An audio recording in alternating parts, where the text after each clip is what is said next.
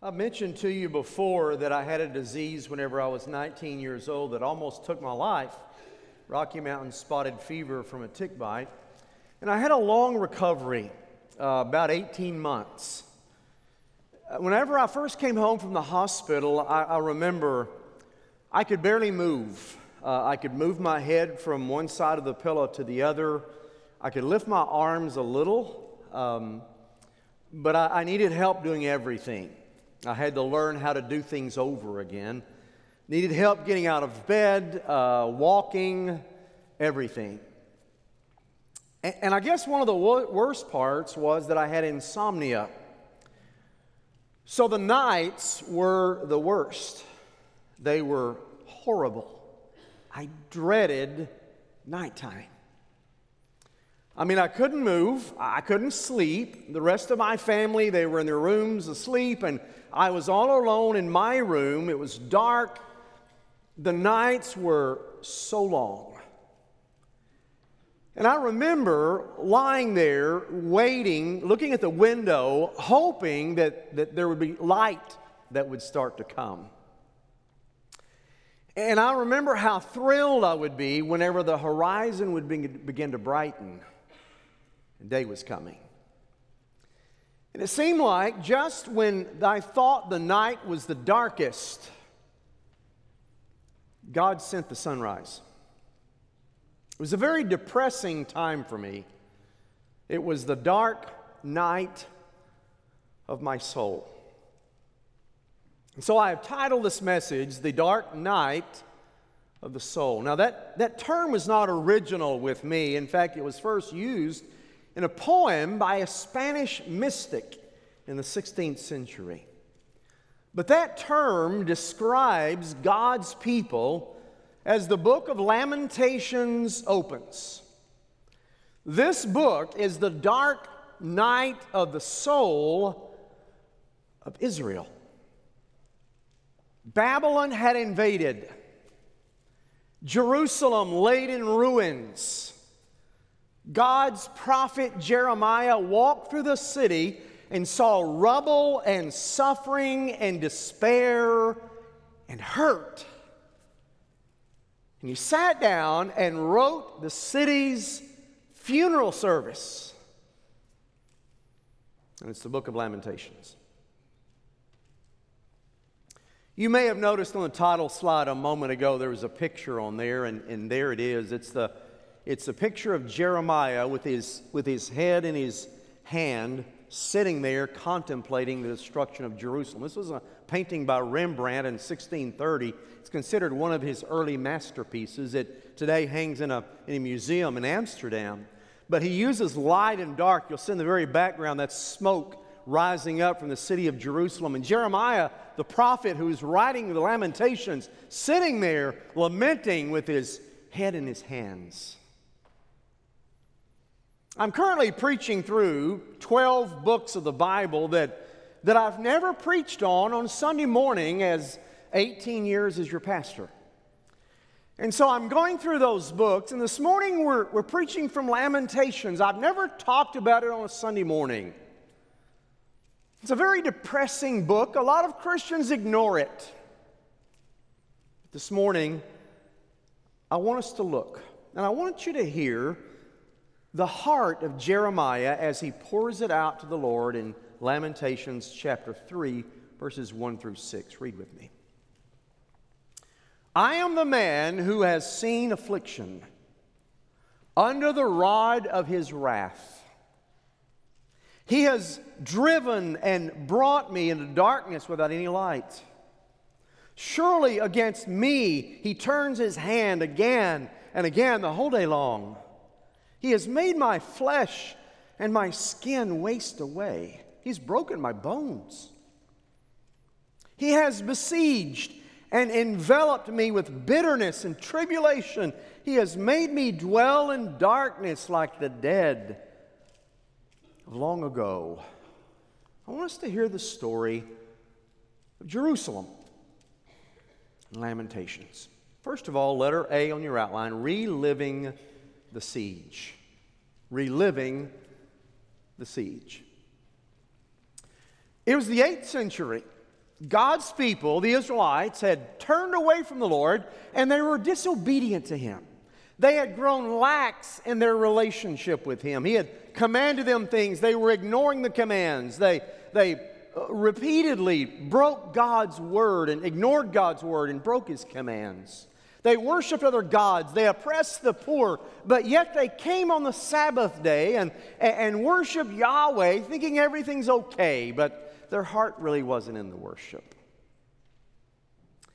And they thought everything was all right. So God sent prophets, Amos and Hosea and Micah and Isaiah. He sent prophets to tell them, look, unless you turn from your sins and stop doing these things and start obeying me and listening to me, I'm going to send another nation in to bring judgment upon you. They didn't believe him. Yeah, Lord, we're your people. That kind of stuff happens to lost nations. It doesn't happen to God's people. I mean, Yahweh, you're strong, and their God's not powerful enough to keep those nations away. So, Lord, it would never happen here. You're mistaken. But sure enough, it did. On the northeast, the storm clouds began to gather as the country of Assyria grew powerful. I know that's southeast and that's northeast, but I'm going to turn the sanctuary around, and I'll tell you why in a moment. So, southeast, rather northeast, they start to invade. And let's just imagine this morning that we are the country of Israel right here, and you are the northern part. I know it's south, but you're northern part, and the platform from here up is the southern part of Israel. 10 tribes out there, 2 tribes up here. So the Assyrians marched in from the north, and you are the first ones they encounter. So the army marches in 701 BC and begins to invade Israel, and they captured and burned and killed, and God's people were shocked. How could it happen in Israel? And they marched in and they captured the 10 tribes of Israel in the north, never to rise again. But they stopped at the border of Judah, the southern part, and they went back. So the northern part is in shambles, and the southern part's thinking, aha, we're better than you. God loves us more than you. Nothing happened to us. In fact, they got to our borders and went back home. We can keep sinning. We can keep doing what we want. And the reason God did not let them attack Judah is because Jerusalem's here, God's holy city. He won't touch it. And the temple is here. He won't let anything touch the temple. This platform, I preach from this platform. This platform's where we sing, where our leaders are. And so we're just a little above you, is what they thought. God won't bother us. So God sent more prophets. Isaiah, Jeremiah, Habakkuk, saying, you're no better than them. If you don't turn from your ways and repent of your deeds, I'm going to send another nation in to get you. And they're going, no way. Jerusalem's here. The platform is here. It's where we preach from. The temple's here. No way. We're good. And so they ignored the prophets. Every now and then you got a good king like Josiah that tried to bring them back. Didn't work. And finally, it's time for judgment. So in the year 606 BC, Nebuchadnezzar and the country of Babylon started marching toward Israel. They went across the northern part that was charred. They got to the borders. Israel thought they'll stop. They didn't.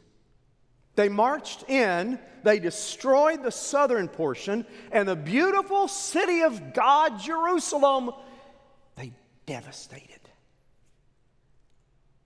They ransacked the city. They besieged it. Buildings and businesses were destroyed. Homes and walls and gates and food and water and storage bins and medical supplies, everything destroyed. And then they went to God's temple, the holy part. And Nebuchadnezzar marched into the temple and destroyed it. Burned it. Took the gold vessels, confiscated them, took them back to Babylon. The Holy of Holies, the Israelites couldn't walk in it. It was so holy. And he marched right in, tore the curtain, took the Torah, the Bible, ripped it apart, took the altars, crushed them, the incense, scattered it. The temple is destroyed, and God's people are shocked. He killed some of them in Jerusalem, took some others with him back to Babylon to live as slaves, and it's known as the Babylonian captivity. But many of the other Israelites stayed in Jerusalem, but there's nothing left. Jeremiah, the prophet, stayed with them. Tried to forge a living somehow. There's rubble everywhere. The roads are torn up. You have no food. You have no water. How do you live? Jeremiah tried to minister to the people who live there. It was a mess. And so, they tried, Nebuchadnezzar put a puppet king over Jerusalem, what was left of it, by the name of Zedekiah. Zedekiah, he just kind of did what Nebuchadnezzar told him, and so they tried for a while to keep living, but there was no food, there was no water, there was no way to make a living. And they finally said, Jeremiah, we can't keep doing this. We're going to have to rebel against Nebuchadnezzar. There's nothing left. We're starving to death. Let's rebel. So they mustered forces, and they rebelled against Nebuchadnezzar, and boy, that made him mad, and he got the army, reassembled the army, came back in again, and a second time, destroyed and just ransacked what was left. And it was nothing but rubble. It's described in 2 Kings chapter 25, verse 3. It says, quote, "Famine was throughout the city. There was no bread for the people of God." 2 Chronicles 36:17 says, "The invading army had no compassion upon the young or the old or the man or the woman." Picture that. Now, the book of Lamentations opens. Jeremiah is walking through the city streets, rubble. What used to be glistening limestone buildings, beautiful when the sun sets. Even today, Jerusalem, beautiful when the sun sets.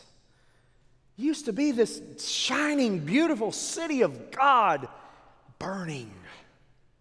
Nothing's left. And he's walking through the alleyways, and he's going, God, what has happened to your city? What's happened to your temple? What's happened to your people?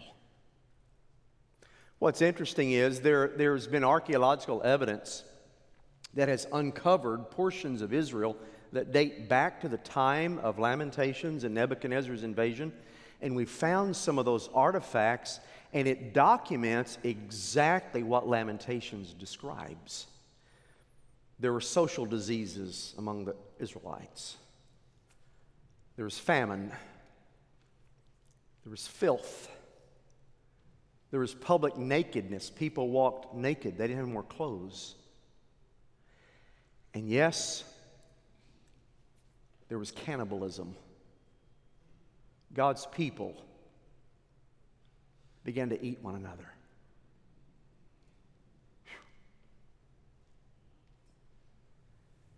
And Lamentations opens. Jeremiah sat down and wrote Jerusalem's funeral. Theodore Roosevelt was president of the United States, the 26th president from 1901 to 1909. You'll see his picture there. Valentine's Day of 1884. Roosevelt and his wife Alice gave birth to a little girl. But in the childbirth, his wife Alice died. And Roosevelt grieved for his wife. The little girl lived, and so they named the little girl Alice after her mother. But Roosevelt grieved so much over the loss of his wife that he no longer wanted to even remember the day. He didn't talk about her anymore the rest of his life. He never mentioned his wife Alice ever again. His little girl, whom he named Alice, he wouldn't call her by name. He called her sister. He never celebrated her birthday. He never celebrated Valentine's Day ever again. He just wanted, the grief was so hard, he just didn't want to think about it. Jeremiah took the opposite approach. He wrote Lamentations in such a way you would never forget it. He wrote it in a way that God's people would always remember it. He wanted them to remember what happened, the horror of it, and why it happened, so they would never, ever forget the grief. So, let's look at the book. Letter B on your outline, about Lamentations. Lamentations is a series of funeral dirges. Now, a dirge, we don't use that word a whole lot anymore concerning funerals, but a dirge used to be whenever, now they just call a dirge any kind of sad song that's sung at a funeral. Used to, whenever you walk to the cemetery, everybody walked together, they walked very slowly, and they would sing a song. Walking there is they'd walk very slow, the song would be very slow, it'd be very somber, it'd be very sad, and it was called a dirge. And so, Lamentations is a series of funeral dirges. It goes for 5 chapters. Of the 5 chapters in Lamentations, 4 of those are acrostics. An acrostic is you take like a letter of the alphabet, and the first word begins with A, and the second word begins with B, and the third word begins with C. He did that with the Hebrew alphabet. The first word begins with A for Aleph, and the second word B for Bet, and then the third word G for Gimel, and then Dalet, and on through the 22 letters of the Hebrew alphabet. And so each word begins with that. 4 of the 5 chapters. The chapter 3, which we're reading this morning, 66 chapters, so every third verse begins with the acrostic letter of the alphabet. Why did he do that? Well, some theologians say the reason he did that was to show Israel, you have sinned from A to Z. Okay, maybe. But there's a greater reason why he did it. He did it as a mnemonic device so they could memorize it. You see, it's easier to memorize when it's an acronym. And so he wrote it in such a way that the Israelites would memorize the book of Lamentations and never forget the horror that came when they disobeyed God. So, the Jews have memorized it. Whenever you go to Israel today, the Wailing Wall is there, which is the wall closest to where they felt like the Holy of Holies was before the temple was destroyed. And so they will go to the Wailing Wall, and Jews, you will see them today at the Wailing Wall reciting the entire book of Lamentations. On the 9th of Av, which is the Jewish calendar, it corresponds to our late July, early August, they read Lamentations aloud, all Orthodox Jews, because they don't want to forget it. The book is designed for you to memorize it. And as Jeremiah writes, the book was originally called Ikah, which in Hebrew meant, how? How could this happen? Look, how in the world? It's the name of the book. And then later in the Septuagint, it was called Lamentations. The word lament is a very deep, grief-stricken cry. Jeremiah, as he writes, seems to have been an eyewitness to the invasion of the army and an eyewitness of the people walking around weeping and crying and starving. He seemed to be an eyewitness because Lamentations is written in the first person, and the emotions are very raw, the book. It's shocking what he writes. I know it's not good, but I'm going to share anyway with you because it's recorded in Scripture. Some of it's hard to hear. Be warned. But here's what he writes. I saw the soldiers marching in Babylon. And I watched as they bludgeoned our soldiers to death. And I heard children in the streets walking, their tongue stuck to the roof of their mouth because they were so thirsty and so hungry. And they were crying, "Mom, I'm so thirsty. I'm so hungry. Where's some bread?" "I'm sorry, we don't have any bread." And the child just sitting down weeping. In chapter 4, verse 10, he says, "I saw even the most compassionate mother going to the kitchen, getting pots, boiling water to prepare to put her child in there to boil and eat her child." And he describes this, the whole book.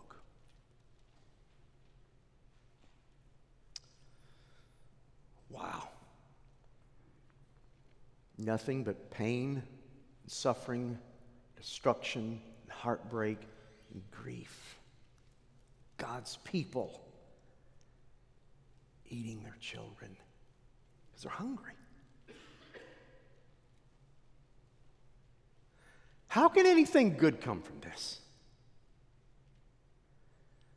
How can any light come into that darkness? We'll go to letter C, our text. Hope. Imagine this morning you're in a dark room, total pitch dark. Maybe you're in a cave where no light gets in, no light at all. Can't even see your hand. And just imagine someone strikes a match and the brightness that comes when everything's illumined and the darkness is dispelled. That is the exact picture of chapter 3. Because in the midst of the darkness and cannibalism and heartache, in the midst of everything going on, chapter 3 is a light in a darkened room. And there's hope. There's hope. Listen to what he writes, verse 21. "But this I call to mind, and therefore I have hope. The steadfast love of the Lord never ceases. His mercies never come to an end. They are new every morning. Great is your faithfulness. The Lord is my portion, says my soul. Therefore I will hope in Him. The Lord is good to those who wait for Him, to the soul who seeks Him. It is good that one should wait quietly for the salvation of God." Folks, right in the smack middle of the most depressing book of the Bible, there's a verse that you've quoted, a verse that you have claimed, a verse that's been hope to you. And it comes right in the midst of hunger and filth and nakedness and cannibalism, and it has been hope to you and me. Your mercies are new every morning. Your faithfulness is great. I remember as a little boy, I didn't know the background. I didn't know the background to this, but I just knew that passage, God's mercies are new every morning. Man, He's good. Praise God, He's faithful. And I didn't realize it was in the context of such darkness.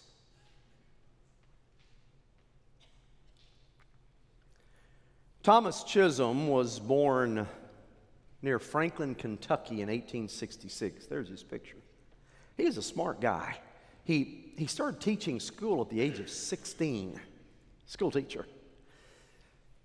And Chisholm grew up in Franklin, Kentucky, and whenever he was 27 years old, Franklin had a citywide crusade, citywide revival, and the powerful H.C. Morrison came to preach. He preached. Thomas Chisholm was sitting out there. He prayed to receive Christ. He was convicted by the Holy Spirit, prayed to receive Christ, and he turned his life over to Jesus, and everything changed.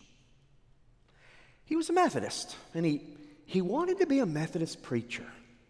And so he went into ministry, and he preached for a while, but his health was so bad, he had to quit preaching. It broke his heart. He wanted to be a pastor. He didn't have the health to do it. And so then he became a life insurance adjuster and didn't have the health to do that. And one job after another, he worked for a while and had to quit, worked for a while, had to quit. And he was in poverty because he wanted so desperately to work and preach and live. But his health was terrible. Thomas knew the goodness of God, and he wanted to write a poem. He was a poet. He wanted to write a poem about the goodness of God, so he went to Lamentations chapter 3. And he went to the lament about God's goodness. And here's the poem that he wrote. Later it was put to music. Great is thy faithfulness, O God my Father. There is no shadow of turning with thee. Thou changest not. Thy compassions, they fail not. As thou hast been, thou forever wilt be. Great is thy faithfulness. Great is thy faithfulness. Morning by morning, new mercies I see. All I have needed, thy hand hath provided. Great is thy faithfulness, Lord, unto me. Summer and winter, springtime and harvest, sun, moon, stars and their courses above, join with all nature in manifold witness to thy great faithfulness, mercy, and love. Pardon for sin, peace that endures. Thine own dear presence to cheer, to guide. Strength for today, bright hope for tomorrow. Blessings all mine, 10,000 beside. You sang Thomas Chisholm's poem just a moment ago, and you just kind of slept through it, didn't you? Here was a man who had everything go wrong, and he wrote of the faithfulness of God. You see, it's in the darkness, the most challenging times of life, when God sends you His greatest light.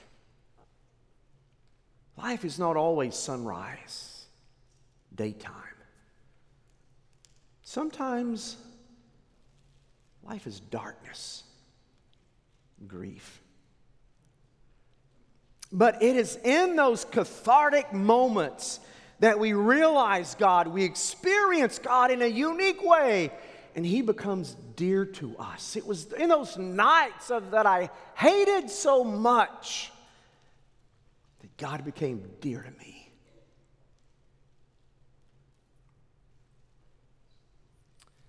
"800 years after Lamentations was written, a man one day was walking along the Galilean hillside, and he was teaching, and there was a great crowd listening.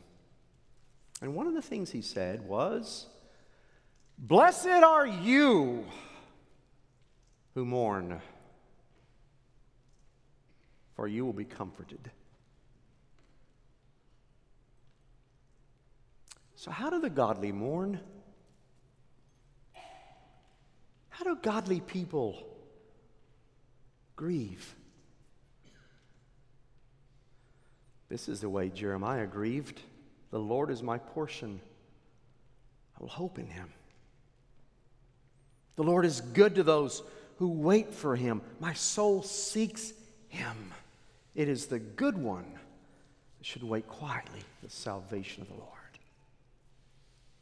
I know some of you know Charles Colson. He was a special advisor to Nixon, 1969-70. You'll see his picture there. He was Nixon's hatchet man for Watergate. He and 6 others burglarized the Democratic National Committee headquarters. He lied, he defamed, he covered it up. He was found guilty. He was sentenced to 7 months in Maxwell Federal Prison in Alabama. 3 years later, Charles Colson became a born-again Christian. He trusted Jesus as Savior. His life changed, and today, Charles Colson is a strong witness for Christ. He's involved in prison fellowship. He's involved with Christian worldview teachings. He has the Breakpoint radio commentary. And Charles Colson said, "I am so thankful for Watergate and going to prison, because if neither one would have happened, I'd not be a Christian." I'm so thankful for Watergate,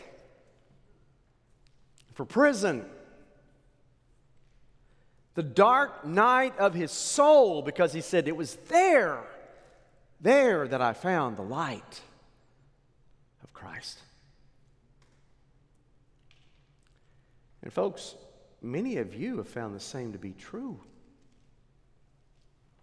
Look around you. I'm talking to a room full of people. Some of you have been through a lot. I've helped some of you bury your spouse. And I've helped some of you bury your children. And a couple of you, your grandchildren. You've seen heartache, hurt. Some of you have been through chemo. And some of you have had suicide in your families. Been there with you. Some of you have kids in prison. Some of you have been through divorces. Some of you have been abused. Some of you have gone through depression. But folks, God's mercies are new for you every morning. They have been. We're a grieving people, but we are a hopeful people. As Jeremiah said, "Yet I have hope." Got an email this week from one of you. You said, "Pastor, I've been here as long as you. You've known what I've been through. And I just want to thank you and the church for always being there for me." And my response was, "We love you. And it's been our privilege to walk with you during the most challenging times of your life." Friends, you'll not remember people you laugh with, but you'll never forget people you cry with. Because it's in the darkest part of the night God sends the sunrise. He's faithful. His compassions are new every morning. You have a good